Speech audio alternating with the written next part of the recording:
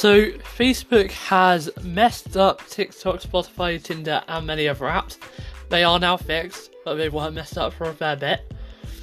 On iOS, anyway. Supreme Court will hear Facebook's robocalling case. Google is facing antitrust probes in every state but one. Apparently, not confirmed. And also, in a surprise to a lot of people actually, a recently leaked new Google Home device was actually confirmed by Google soon after being leaked. Now, I've got some information on all of these things, so I guess we should get started. Now, today's not going to be in segments. They're not really yes, there is a link between the Facebook case and the Google case, but due to the differences being very clear between all four of them, I'll just go roll it into one. So the first one is the Facebook issue. Now, it's now been resolved, but on iPhones and iPads, apps like Spotify couldn't launch. Now, I actually experienced this myself. So, I literally been on Spotify 10 minutes before this. I was doing some work, I was just changing my music. I was listening to some music, it was on my Google Home, so it didn't stop playing. I decided, you know what, I want to change my music. So, I pop onto the Spotify app. So, for the first time I did it, it worked absolutely fine. Next time I go to do it, it's just not working. And I can't load it. I'm assuming, oh no, iOS 14 must have really glitched with a recent update for Spotify or something. I'll just have to use my phone. I check my phone, nothing's really on there. About half an hour later, I find out this, and I'm just relieved that iPadOS 14, hasn't completely messed up my Spotify, and it was just a Facebook issue. Now, this, basically, this app. So what happened is, basically, Facebook changed the SDK, and that basically caused any app that's not the Facebook app, as far as I can tell, to crash. I don't know why this is, but none of the apps crashed on Android, and I can confirm that Spotify did not crash on Android during the same time period. Now, if you're wondering why I was able to use it on my phone, as I just alluded to, I use an Android phone. So yeah, I'm an iPhone, I'm Apple for tablets. Really, if you want a tablet, you should probably go Apple. Android for phones, and then Windows for computers. No, Windows and Linux for computers. And macOS, actually. I'm literally on basically, Apple has 2, Microsoft has 1, Linux has 1, and Android has 1. I'm all over the place with my software, and it's absolutely crazy, trust me. I'm still messing about with the exact software configuration I want on my computer. So, what portion I want Mac, what portion I want Linux, what portion I want Windows. If you're wondering how I have macOS on my Windows PC, I'm not really going to say, because I know that Apple could figure out a way to stop it, and I don't really want to do that. So, yeah, but long story short, I have it. It's fairly easy to do. If you just search up macOS Linux VM snapd, then you'll find that literally you install one program and it does it all for you. That's all I'm going to give you for that. Sorry, I don't really want to lose much, but I don't want to lose it because it's really handy. But basically what's happening is that besides all of that, basically the SDK was broken,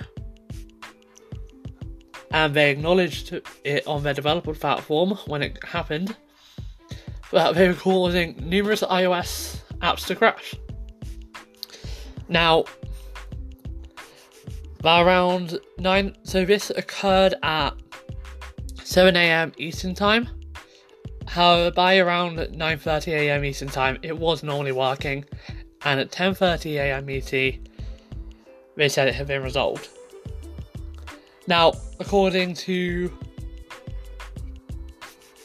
a spokesperson who replied to The Verge, they said that earlier today, a code change triggered crashes for some iOS apps using the Facebook SDK. They identified the issue quickly and resolved it. To be fair, a 3.5 hour turnaround completely for them to say it's working, but more like 2.5 hours. That is a very good coding turnaround time. So yeah, that is impressive. But it's still quite justified, as a near identical problem for this occurred on May 6th, so the annoyance is definitely justified. Because this is the second time this has happened this year. So, apparently, the root of the issue is that Facebook, encouraging developers to integrate its login services into apps, offers them valuable insights about app usage and advertising in return. So Facebook does push developers into installing their SDK. It allows them to get very rich data they can collect on users. It's also a convenience for developers and marketing teams, because it can be used to track the conversions of ads run through Facebook. So when there's an issue with Facebook services, basically everything fails. Now, I just thought of something actually. If I've been using the Anchor app on my iPad to record, I'm pretty sure that Facebook actually has it's actually on the Anchor app. So that probably could have caused me a crash if I've been using it. Luckily, I actually can't use the microphone on my iPad. It's kind of broken, so, in terms of avoiding that one, I got a nice scapegoat for that, as I just have to use my Android phone anyway. But still, it really does show how just important these SDKs are and how important it is that they stay updated and properly checked before pushed out. I mean, we don't know how big the code change was, but it could have been terrible. Let's go on to Google now, let's do the Supreme Court's robocalling case for Facebook. So, basically, unwanted Facebook text messages are apparent or have at some point been illegal, but the Supreme Court has agreed to hear Facebook's defence after an appeals court determined it violated anti-robocalling rules. Now, this is basically to determine whether automated alert text count as an automatic telephone dialing system, establishing a clearer definition of illegal phone spam. Now, Facebook was sued by a non-Facebook user, Noah Duguid, in 2015, who complained that he received unwanted text messages from the site. The alerts told him that someone was trying to access his non-existent Facebook account, and he couldn't get Facebook to stop sending them. He argued that Facebook had violated the TCPA, Telephone Consumer Protection Act, which is supposed to protect Americans from unwanted auto-dialed calls.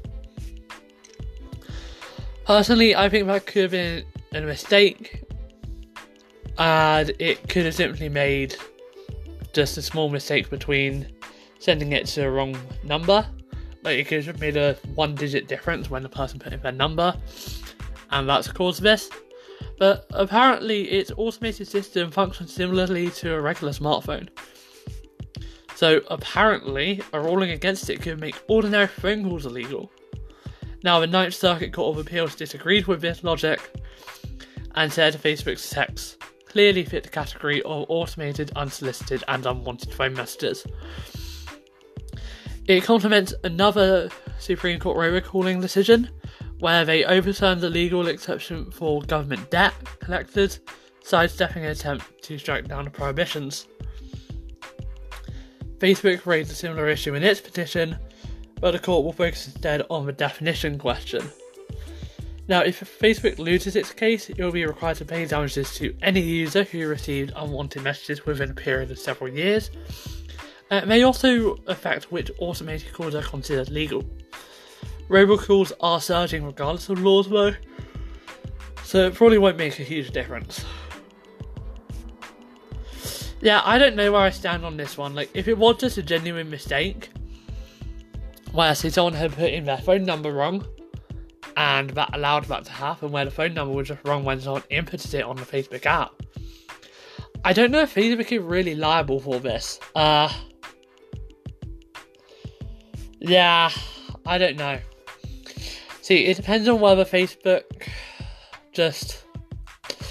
whether it was simply a mistake, and if it was an actual user error where the user put their number in wrong, then I don't think Facebook can be blamed for that.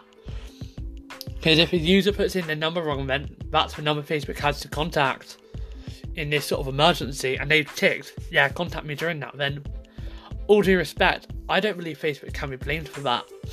However, if this is just Facebook going random and sending an alert to a random number for no reason, then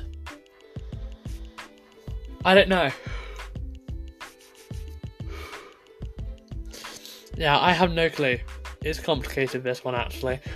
Surprising, really, how these things that you wouldn't think are complicated are actually fairly complicated in principle. Yeah, it just depends on whether it was a genuine mistake and it was more based on user error, or whether it was actually Facebook being robocalls. So, yeah, that's it for that story. We're going on to Google now. So, Google is now apparently facing antitrust probes in every state apart from one. Now, California has now launched its own antitrust probe into Google as it faces dominance for online advertising. Politico on late Thursday. Now, this is coming through Politico from unofficial sources. Now, we don't know whether this is official. It may not be. It may be official. It may be completely unofficial. It could not be true. This is a rumor. This is unsubstantiated. But apparently, the California Attorney General Xavier Becerra, sorry if I got that name wrong, has opened the antitrust probe. Now, we don't know which aspect of Google's business is being targeted, but it's also said to be separate from the antitrust investigation launched in September by 48 states, the District of Columbia, and Puerto Rico. Now, this probe would leave Alabama as the only state not known to be investigating Google's practices, and they declined to comment to protect the integrity of their work. It is their practice not to comment on a pending or a potential investigation, even to confirm or deny their existence. That is very understandable. I completely agree with that, actually. I think that if you then confirm an investigation, companies are able to do things about that. Now, they're worried about Google, and I hate this word, but stifling innovation. It's not stifling innovation. We have to be careful how we use that, really. See, is Google stifling innovation just because they do things first? Like, you're first, you're stifling innovation, or you're ahead of everyone, are you stifling your innovation? Or because you're so far ahead, you've actually done it first, it's now been facilitated as it can happen, I've known it can happen. Now, the other things I do agree with as user privacy violations, that can be a tough one to crack, I'm not sure. Google also apparently could have an outside role in the spread of information online. Outside, how do you really measure someone's role in the spread of information online?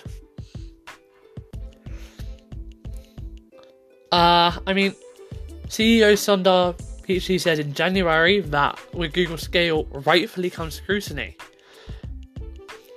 So, they fully admit that they believe they are rightful to have scrutiny. And a statement by its Texas Solicitor General says Stark past investigations of Google uncovered violations ranging from advertising illegal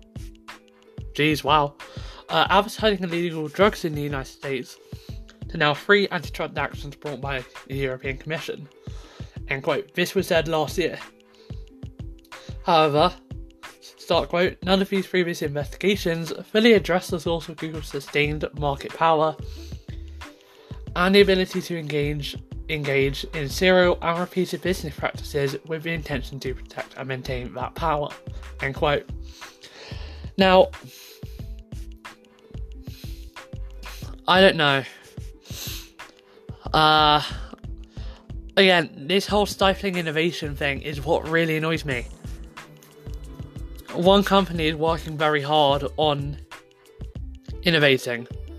The fact is, where are they stifling innovation? I really hate the stifling innovation thing. So, for example, there was at one point a rumour that Apple could be forced to ditch the Lightning adapter, and that from then onwards, everyone would have to use USB-C, and you would not be allowed to change this. And people said stifling innovation, and that is true. That is what I can call stifling innovation. It's stopping innovation for anyone at the it's making things simple at the expense of stopping things from getting better. Now, yes, there could have been safeguards to allow you. Yes, you can experiment on new technologies in-house, and if they work well, then they can be brought forward to the European Commission or something. There could have been some sort of safeguard to bring it forwards, but the fact is, this whole stifling innovation argument is really overused. If Google is innovating, then they are not stifling innovation because they're doing it. In my opinion, innovation is innovation, whether it's by one company or whether it's by 10. A company making things, I'm going to say, better or creating new ideas is still innovation. Even if it's Google doing it, it's still innovation. So, I just think this whole thing is definitely devastating. Now, in 2018, the EU did hit Google with a record $5 billion fine. I forgot how large that was. It was due to its search engine practices. I completely understand this. The practices denied rivals the chance to innovate and compete on the same merits. I tried to switch to DuckDuckGo at the beginning of this year to do a 3-month trial. I could have used it. I could have used it happily. The fact is, I didn't want to. When I searched things up, I didn't have as relevant results. I search up... you search things up on Google or on different things. You search things up on other things. It doesn't come up with the company you expect it to. It just is... I understand why Google is dominant. It has a very good right to be dominant, in my opinion. It's very good, it works very well. Now, however, in February, the FTC issued a special order demanding Google, among 4 other major tech companies, to hand over details about its mergers and acquisitions during the past decade. Google has reportedly, according to Crunchbase, acquired at least 181 outside firms. That is a massive number. Now, it was started to investigate whether federal antitrust agencies are getting adequate notice about potentially anti-competitive transactions. But if the findings do result in a specific way, then they could result in enforcement action. Oh my gosh, this is...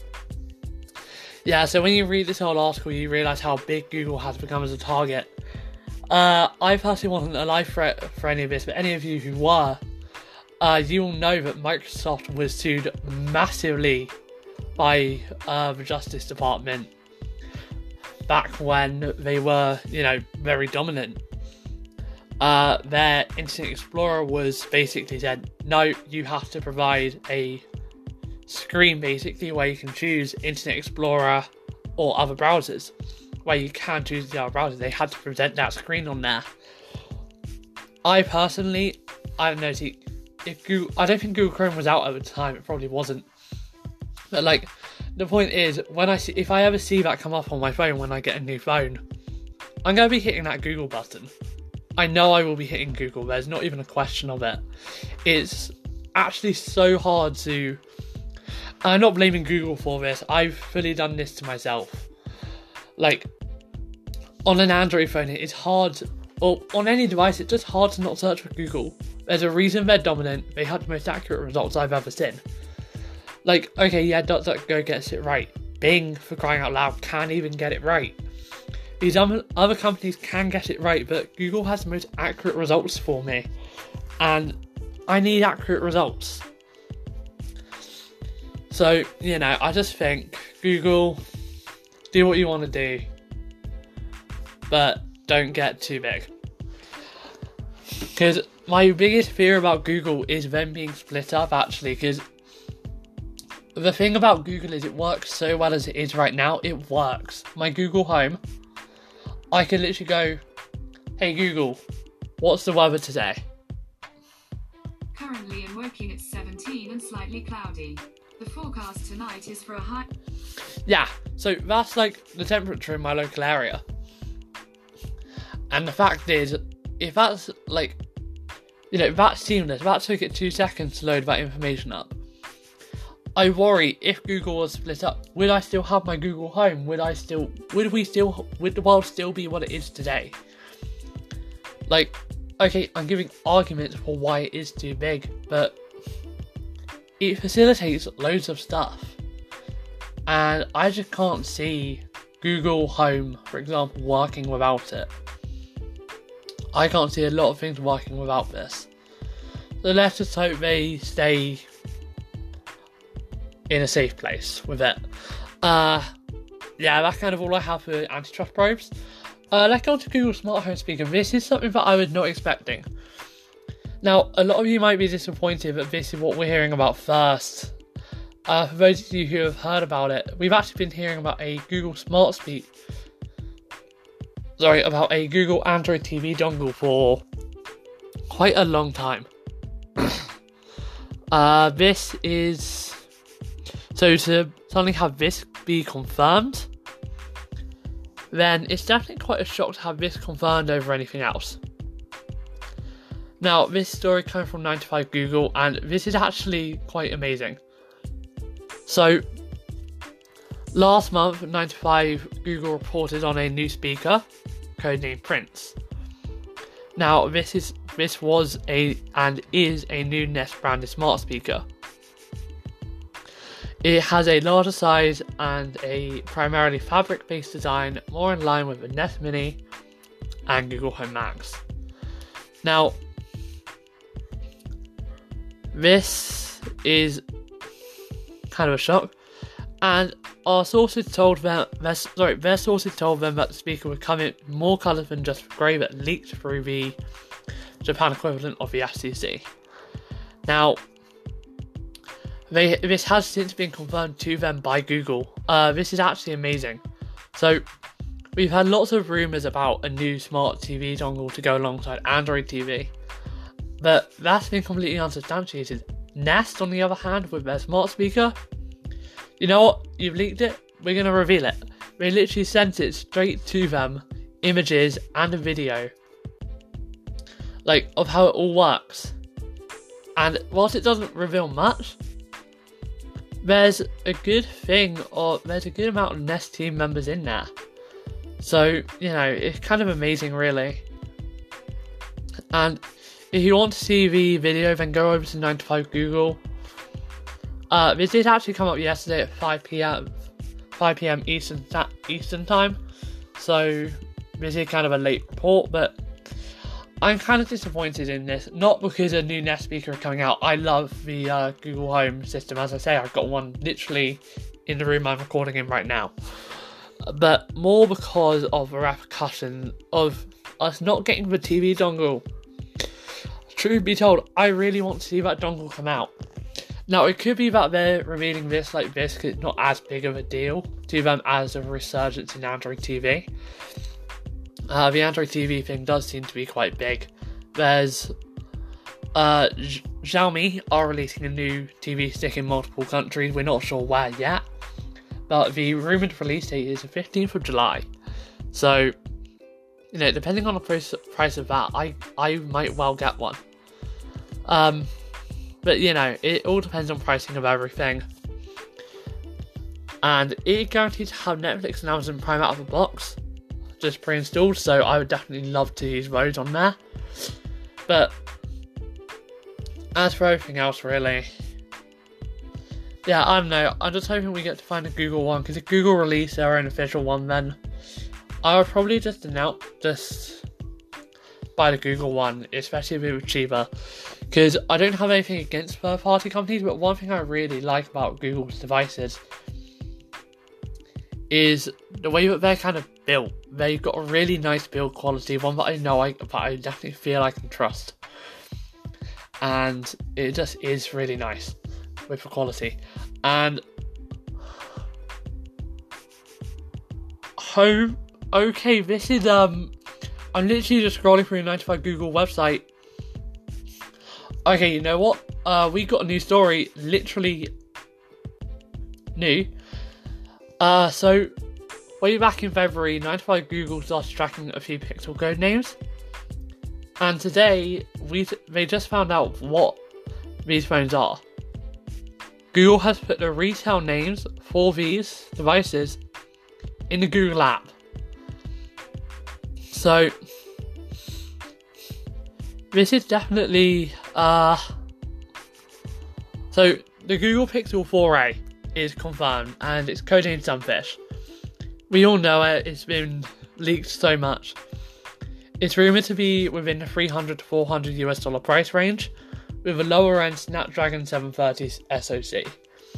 Had lesser specs in general, including plastic body, single camera, smallish battery, and smallish screen. So there's no mystery, but it was possibly going to launch at Google I/O 2020, as a natural sequence in the pattern Google established at I/O 2019 with the launch of the Pixel 3a. Now, the phone is currently set to launch in the second half of the year, but we're not sure. Now, there's also a Pixel 4a 5G. So, assuming this leak is real, then it tells a lot about this by the name. So, I probably won't be going for this phone actually, because this is Snapdragon 76. Yeah, so the 4A I probably wouldn't get. The 4A 5G seems a bit more likely. So the 730 doesn't support 5G. However, the Google Pixel 4a 5G, aka Bramble, is supposedly going to be based on the Snapdragon 765 5G. So, that's incredible. Now, a couple of Pixel 5 renders have surfaced recently, though, and according to 9to5 Google, they feel that this is the Pixel 4a 5G. So, the physical size of the device led XLeak7, one of the original leakers, to believe it was a Pixel 5 XL, understandably. And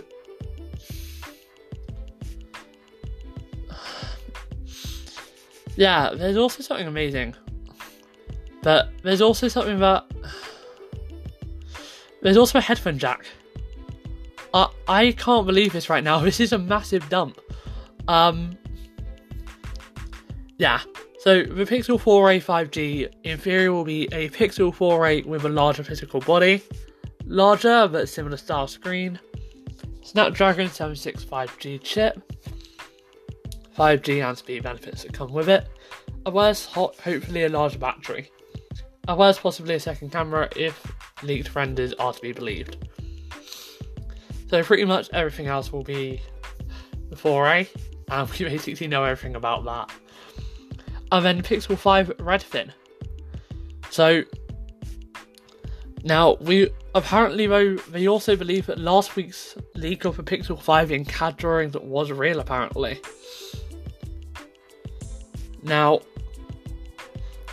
these phones don't have a headphone jack, and the phone is apparently physically smaller than the Pixel 4a 5G.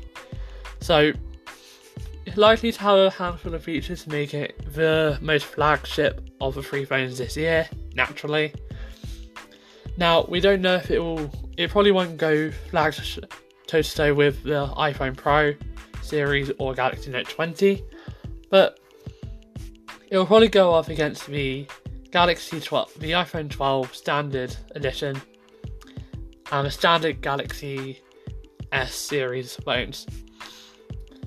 Oh no, sorry, SXE series? I don't know.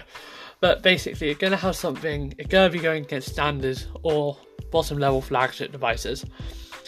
And will apparently have a far higher quality external build than the 4A and 4A 5G. Now, we're assuming that it will have more premium build, wireless Qi charging, and in fact a deeper dive at Android 11 DP1, which showed a battery share feature. So a Pixel 5 Redfin could exist with reverse wireless charging. Now, it will probably share a few things. So it could have a very similar, or in fact, it could have the same SoC as the Pixel 4a 5G. So, oh my god, this is confusing. Okay, I don't know. But basically, they're saying that the third Pixel for 2020 will be a Pixel 5 that's between the Pixel 4a and 4a 5G with Snapdragon 765G. So it will probably have improved build quality, wireless charging, and possibly the same camera setup on the outside of the 4a 5G. So we could possibly have fingerprint sensor coming back, because it doesn't seem that there's going to be any face recognition or Project Soli. Now, in the end, there is also rumours about Pixel 5 XL or 5 Ultra, but there's no evidence that either of these exist. And I don't know. This is a really confusing story. I normally give these things a sort of skim read before I report, but this literally broke not long ago at all, so I kind of had to read it. And okay, note to self, phones can go over the half-an-hour recording limit. That's awesome. So yeah, sorry, that was a really shock. So basically, the Pixel 4a is basically confirmed now, and everything we know about that will stand. The Pixel 4a 5G is basically a beefed up Pixel 4a with a Snapdragon 765G, supposedly, and a bigger screen, as well as a bit of a better camera. And the Pixel 5 will basically be that, but with maybe a better camera in terms of the actual pixel sensor, the actual camera sensor, and also no headphone jack. Yeah, reverse wireless charging. Yeah, I don't know, this is really confusing right now. But the Pixel 4a 5G is supposedly going to have a larger display than the Pixel 5. So I don't know, I'm confused. But anyway, personally I think Google needs to release these at the 5a, 5G and Pixel 5. Just make it so that the same products are launched in the same year with the same number, but, you know, anyway. That is everything for today's episode. That was a massive shock to see popping up on here. But, you know, like, that literally popped up in 2 minutes. Anyway, that's everything for today. We've had a pretty shocking just news to fly at us today. Now, it is for weekend coming up, and with the weekend comes the general warning, tech news could be bland. There might not be much of it, there might not be any of it, for all I know. I will get you 2 episodes. One will be the weekly roundup, which will have a much more fleshed out, filling over that Pixel 5 Pixel story. I will definitely work that in there. There's a few other things. So, you know, also Monday or Sunday, depending on news. If Sunday has a lot of news, then it'll be Sunday, but if not, then it'll probably be Monday.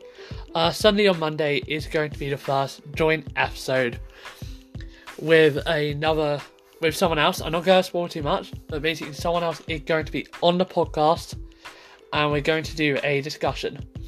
Now, I'm not going to say this is going to turn into a regular thing, it depends how this goes, but it could turn into a regular thing. We have no idea. Now, I do just want to officially confirm this. From Saturday the 18th of July to probably Saturday the 25th,